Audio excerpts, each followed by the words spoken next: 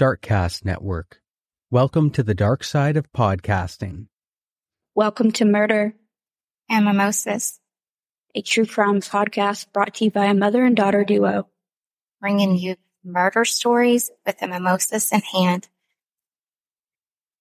Just a quick disclaimer before we get started. Our show is Murder and Mimosas. It's a true crime podcast.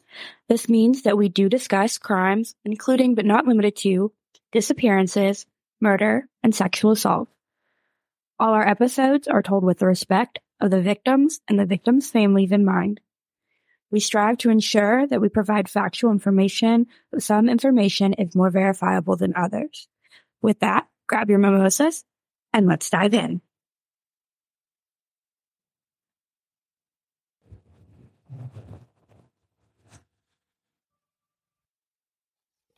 Welcome back. I'm Shannon. And I'm Danica. Today, we're going to tell you about the story of Mercedes McCambridge and John Markle. So grab your mimosas, you sip while we share. It's a dark, stormy fall night in November of 1987. Attorney Richard Lawrence's wife is awakened by a call in the early morning hours. John Markle, Richard's client, was on the line and said he needed Richard at his house immediately. Richard said he'll go later, but his wife tells him it seemed really urgent, so maybe you should just go now. He takes her advice and he goes, but he calls the police to meet him there, just in case. He arrives at 1820 South Main Street in Little Rock, a large 3-story Victorian home built in the 1800s, sitting upon a hill. It's 4 a.m. in the morning, still dark, still storming. There's a police officer there when he arrives. The two walk up the many steps to the stately porch, and once they reach the top of the porch, they notice the front door is ajar. The officer told Richard to get behind him before they enter. Upon entering, they see a briefcase right inside the door with Richard's name on it. Officer continues through the house, and he finds 45-year-old John Markle in a pool of blood with guns in both hands in the first floor study. He had been shot in what appeared to be both sides of his head. What's more odd is what they laid close to him, a blood-splattered rubber Halloween mask. He continues to secure the home and finds John's 2 daughters, 13-year-old Amy and 9-year-old Suzanne, on the first floor in a bed together, shot to death. Officer Moore would later recount the gruesome scene of seeing the pink walls in a girl's room painted pink with blood splattered everywhere. He ascends up to the 3rd floor and he finds 45-year-old Christine, John's wife, laying across the bed where she had been shot in the head and chest.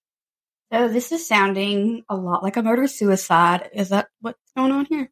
Yes. Is there any reason why, or was there a suicide note? We'll get into that.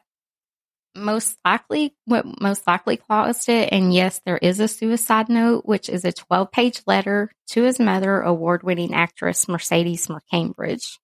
12 pages? What on earth did it say? Well, it's a chronological list of all the things he blamed his mother for in his life, and we'll hear some of it throughout the podcast. Okay, accountability, not a check. Yes. So Mercedes began her career as a radio actress in the 1930s. It's a little ironic if you think about it. Many people couldn't afford TVs back then, and then they sat around the radio at night rather than a TV. We all have TVs in our pockets. So many people love a podcast, which is kind of like a talk show on the radio. That is crazy. Full circle. Yes. So Mercedes ends up married to William Fifen in 1939.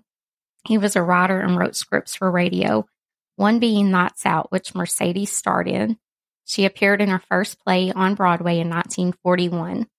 They go on to have a son, John, born December 25th, 1941.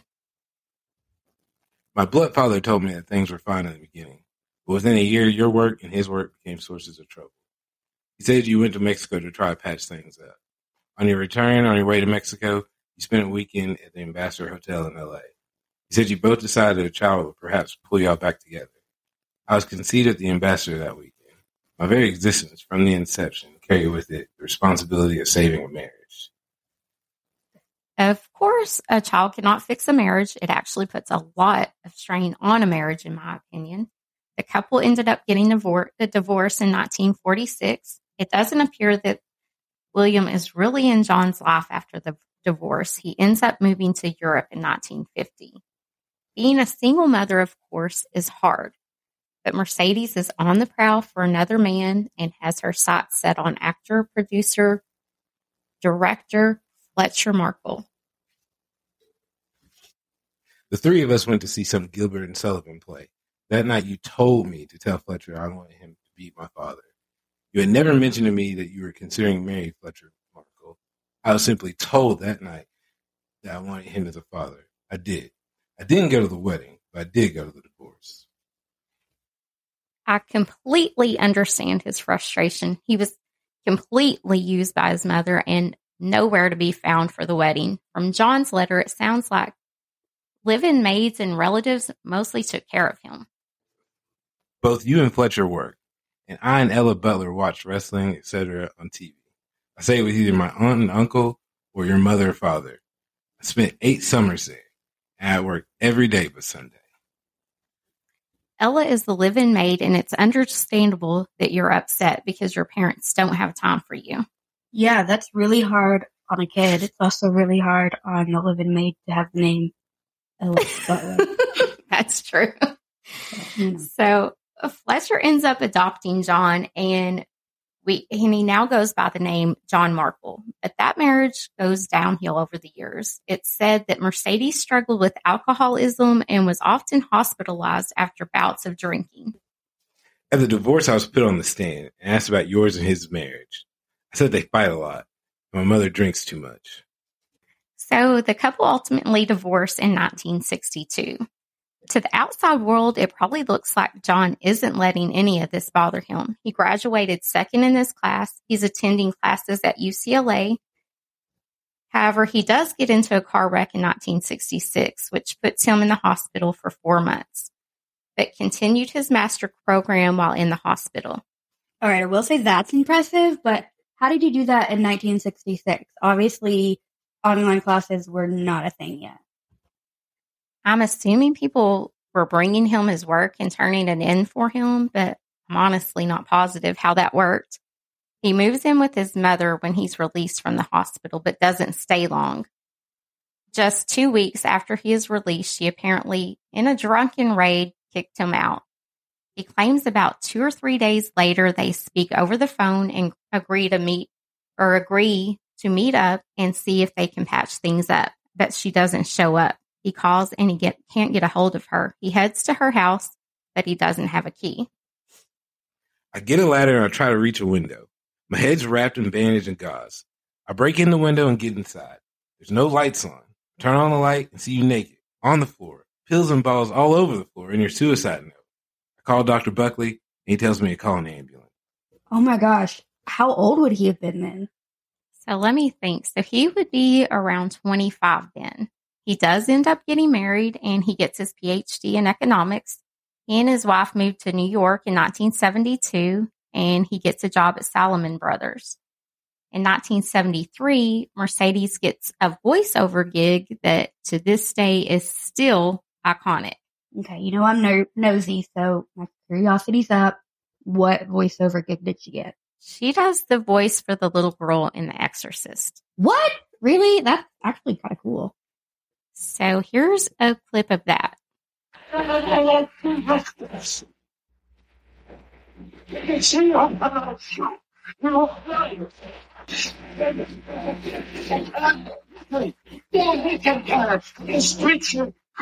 It's pretty crazy to hear that voice, isn't it? It is. It's like super bone chilling, especially like I know you guys can't see the scene. If you've ever seen The Exorcist, it's where the little girl's like head spinning all the way around. Makes it even creepier. So here is also a clip of what it took to get her ready to do the voice. I should swallow raw eggs. I should smoke cigarettes constantly. And you've got to give me some booze, which is going to make me nuts. And I'm getting off the wagon to do this. So I want my priest around to counsel me. You utilize everything. Don't analyze, utilize. And I utilized the thickness, all of that stuff, for the voice of Lucifer. Okay. Wow.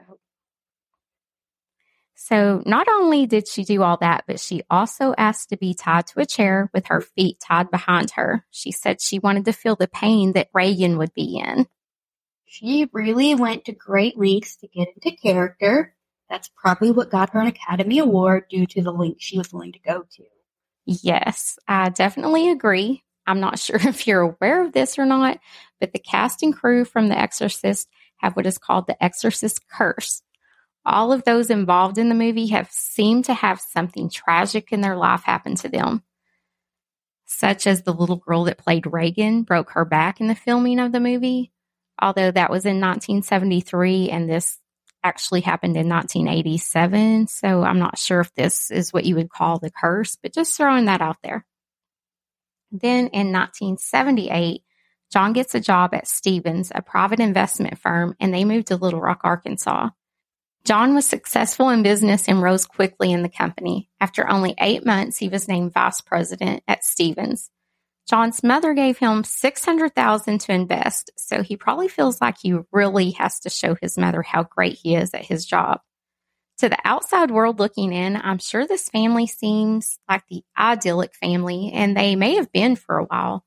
John and Christine had 2 daughters that seemed to love and adore him, and in all honesty, I think he wanted to give his family the life he never had. The loving family with involved parents. I get that. I think as parents, most of us want to give our kids the best, and we all just have different ideas on what that is.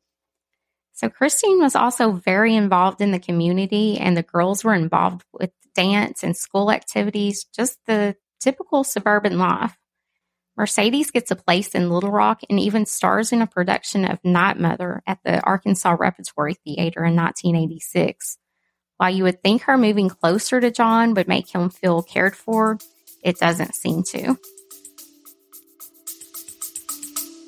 Stay with us. We'll be right back. Bloody FM presents Hometown Ghost Stories, a paranormal podcast that investigates a new town every week, bringing you all the hauntings, from haunted houses to castles, bridges to asylums, wandering spirits to demons. Over 100 episodes covering different towns all over the world. Tune in to Hometown Ghost Stories live on YouTube every Tuesday night at 9 p.m. Eastern or on any podcast platform, and find out if your hometown is haunted.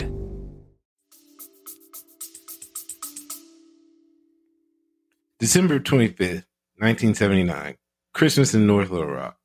Suzanne was 22 months old. She was fussy and wouldn't eat at our Christmas dinner. You became upset and suggested that Suzanne's behavior was not suitable and asked how we could allow this. Chris took Suze away from the table before anyone had finished. Within 3 hours, Suze had a temperature of 104. She was throwing up the food you had insisted 3 hours before she eat. On December 29th, 1979, Dr. Reed Thompson treated Suze for an ear infection, which he said was a secondary infection from the Christmas stomach virus. He goes on about various incidents such as this and with his family and how she was not a good grandmother to the kids and was self-centered when she could have been with the family. Okay, is this all pettiness? I mean, some of it seems a little petty. I get it. He didn't have the best mother, but sometimes you make the wrong call. Maybe she legit thought it was just a whiny kid that wouldn't eat and had parents that let her do what she wanted. I guess that would be a judgment call for each person to make. At times, I thought, you're really holding on to a lot here, dude. At times, I thought, this is really something to hold on to for years. Either way, he definitely needed some therapy. So back to his job. Like I said, his mother gives him this money to invest, and in a few short years, her investment grew from $600,000 to over $1 million. Okay, I need in on whatever she's investing in. I'm pretty sure you don't, because in October of 1987, Stevens happens to find out about $1.4 million is missing. John had forged his mother's signature and had made a new account for her, and all this money went to an account for her. If a trade was profitable, it went to his mother's account. If the trade lost money, it went to the Stevens house account. All right, let me see if I get this straight. He's embezzling money, but it's not even for his account. He's giving it to his mom? That seems to sum it up. Yeah, he really wanted to please his mom. There are some major mama issues happening here. So from October to November, John is put on medical leave while they investigate and while they try to come up with an arrangement to recoup the money. John's attorney, Richard, that we talked about earlier, was trying to work out a settlement. Of course, Stevens doesn't want this getting out either because that's bad press for them. So one proposal was that John convince his mother to leave the $1 million in the investment account and just draw the interest off of it for the rest of her life. And upon her death, the money would be granted to Stevens. John was out of options. He didn't have this kind of money to repay this. He was losing his job. He could lose his investment license. This still means she doesn't have to pay anything to get him out of this mess. But at the same time, she can't touch the $600,000 of her own money either. She declines and says he got himself into this. He can get himself out of it. Actually, this is some of what she said. We'll take a quick break. We'll be back right after this ad. Are you into the spooky and macabre? Is your inner witch dying to learn more about what makes the world magical? Do you occasionally crave nerdy horror content from film and RPGs? Well, have we got a podcast just for you. Join the squad at Mission Spooky where Kiki, JC, and Cord research some of the scariest historical places from Pennsylvania. Listen to our ghost stories and legends. Learn as we delve into the world of history, magic, and folklore. And be entertained with our D&D 5e RPG segment, Cordverse Cryptid. Find us wherever you listen to your favorite podcasts and follow us on Spotify, Instagram, Twitter, and TikTok. And remember, stay spooky. And don't die. But if you do, contact us. Beautiful. We did it in one, baby. I think that's fucking golden. Yeah, we're so professional. I never once used a derogatory term towards you. You called me a liar, a cheat, a criminal, and a bum. You said I've ruined your life, and my image as a father isn't worth a dime. You said I belong at the bottom of the toilet. In over 24 phone calls between us, you never once mentioned Chris, Amy, or Suze. When I cried on the phone, you called me a sniveling wimp that was weakening his position. You threatened suicide once on October 19th and once on October 22nd. Every phone call between October 22nd and October 27th ended with you hanging up on me. I honestly don't know what to say after that. I mean, I do completely and totally agree, right? He put himself in this situation, and really for no reason. His mother had money. She didn't need him to embezzle for her. Never asked him to embezzle for her. And I even get, being mad at him or disappointed or whatever you want to call it, his actions. But that's verbal abuse. I've never once in my entire life been called a sniveling wimp, but I'm definitely going to use that at some point in the future. But That's definitely verbal abuse. Right, I agree. So what are your thoughts on him her helping him? I don't know. I'm a little bit torn. You have to let your kids deal with their own actions, but at the same time, his wife and kids are losing everything too. This doesn't just fall on him. Not that they can't start over. People do all the time. But also I kind of understand where he's coming from. She, isn't, I know she's losing money in a way, but it's not like she's losing everything. She's still able to earn the interest, and eventually she has to earn it back. She's actually not losing anything, though. She uses the interest, and yeah, eventually she's going to get more than her money back. Yeah. So, well, anyway, he was fired on Friday, November 13th, 1987. That's creepy. After there had not been a resolution met at all.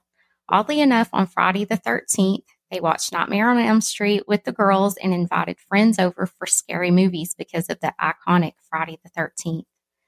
November 9th, John calls his insurance company to inquire on his life insurance. He asked, was there a suicide clause?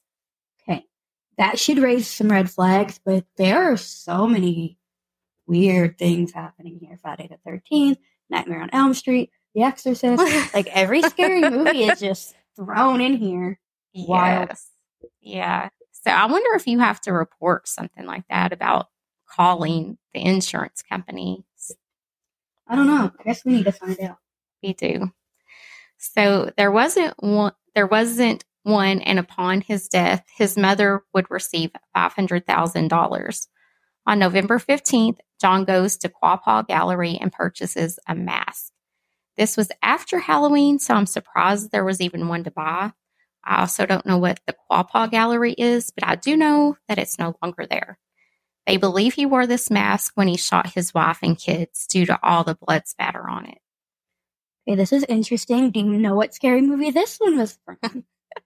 I wonder if he didn't want like the last memory of his wife and daughters to be like the man who claims to love them and protect them is like this monster, and he's the one that's killing them, or if like there was some shame involved, so he felt the need to cover his face. It could be a combination of the two. And to answer your question about that movie, it was not from a movie. It was an old man mask with like balding on top and a little bit of hair at the side. But it's supposed to look like an old man, but not from any movie I know. But it was creepy, I guess. So the briefcase he left for his attorney has a new will inside, and it had that he had it and he wrote it and he notarized it on November 9th. So he has made his attorney the executor of the will. Okay, so it's evident from when he had it notarized, this wasn't something like he decided to do that night. Right. He had this in motion before that. That's a sad case. Like, I really feel for him that he felt like this was his only option and only way out. Well, do you think that he did this because he didn't want to leave his family broke, or he did this because he wanted to hurt his mom, or did he want to make sure his mom didn't lose anything? I don't know. So he had the $500,000 life insurance policy, but that would have gone to Stevens, I guess. I think he had like this love-hate relationship with his mother. Like he despised her, but he so badly wanted to please her and win her approval. This doesn't have any importance to this, but I found it a funny zinger. Before the letter to his mother, he had a note to her that says, read this first. He outlines all his inheritance she will be getting upon his death. And at the end, he says, not mother, which was the play she was in at the rep. This is all we have for this story, so you can go through the rabbit holes and read the entirety of the 12-page suicide letter, his will, and other documents. In the meantime, let us know what your thoughts, and of course, send us cases that you would like us to do. We would like to give a quick shout out to our voice actor for today, Jonathan Williamson. We'll take a quick break. We'll be back right after this ad.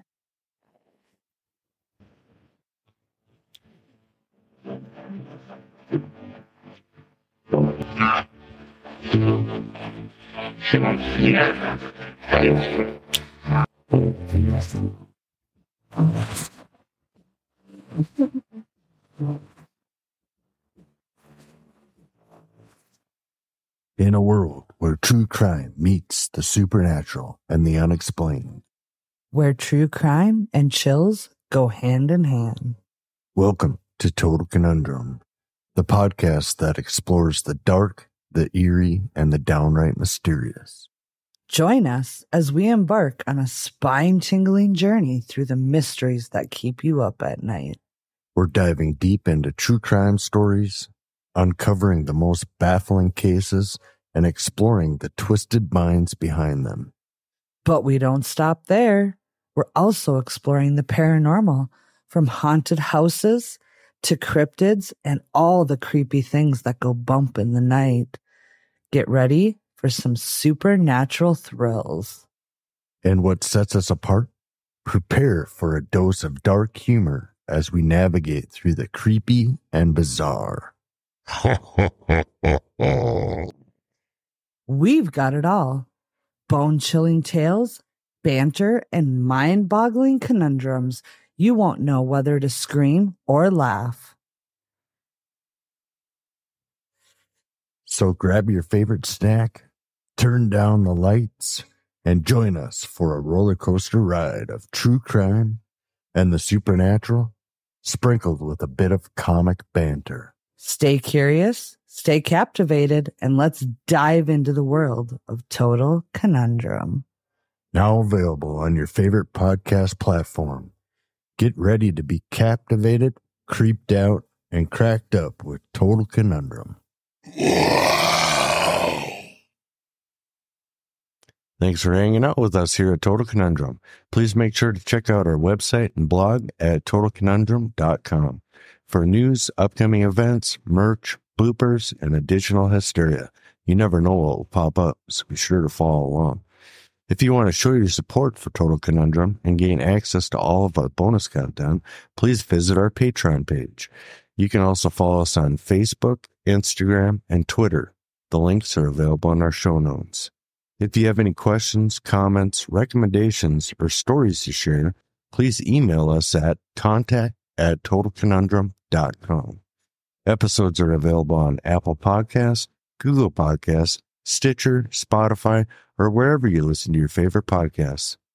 If you like the show, please rate, review, and subscribe on Apple Podcasts.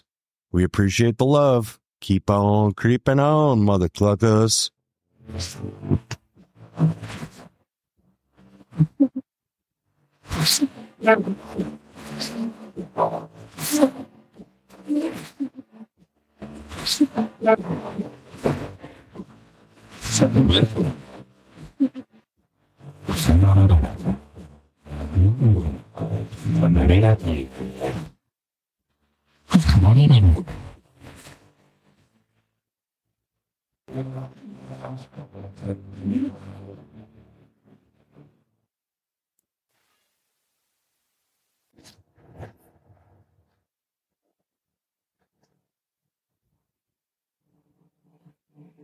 We always recommend more bubbly and less OJ. Cheers! If you'd like to see pictures from today's episode, you can find us at murder.mimosas on Instagram. You can also find us at murder.mimosas on TikTok, Twitter, and if you have a case you would like us to do, you can send that to murder.mimosas@gmail.com. And lastly, we are on Facebook at Murder and Mimosas Podcast, where you can interact with us there. We love any type of feedback you can give us, so please rate and review us on Spotify, iTunes, or wherever you listen to your podcasts.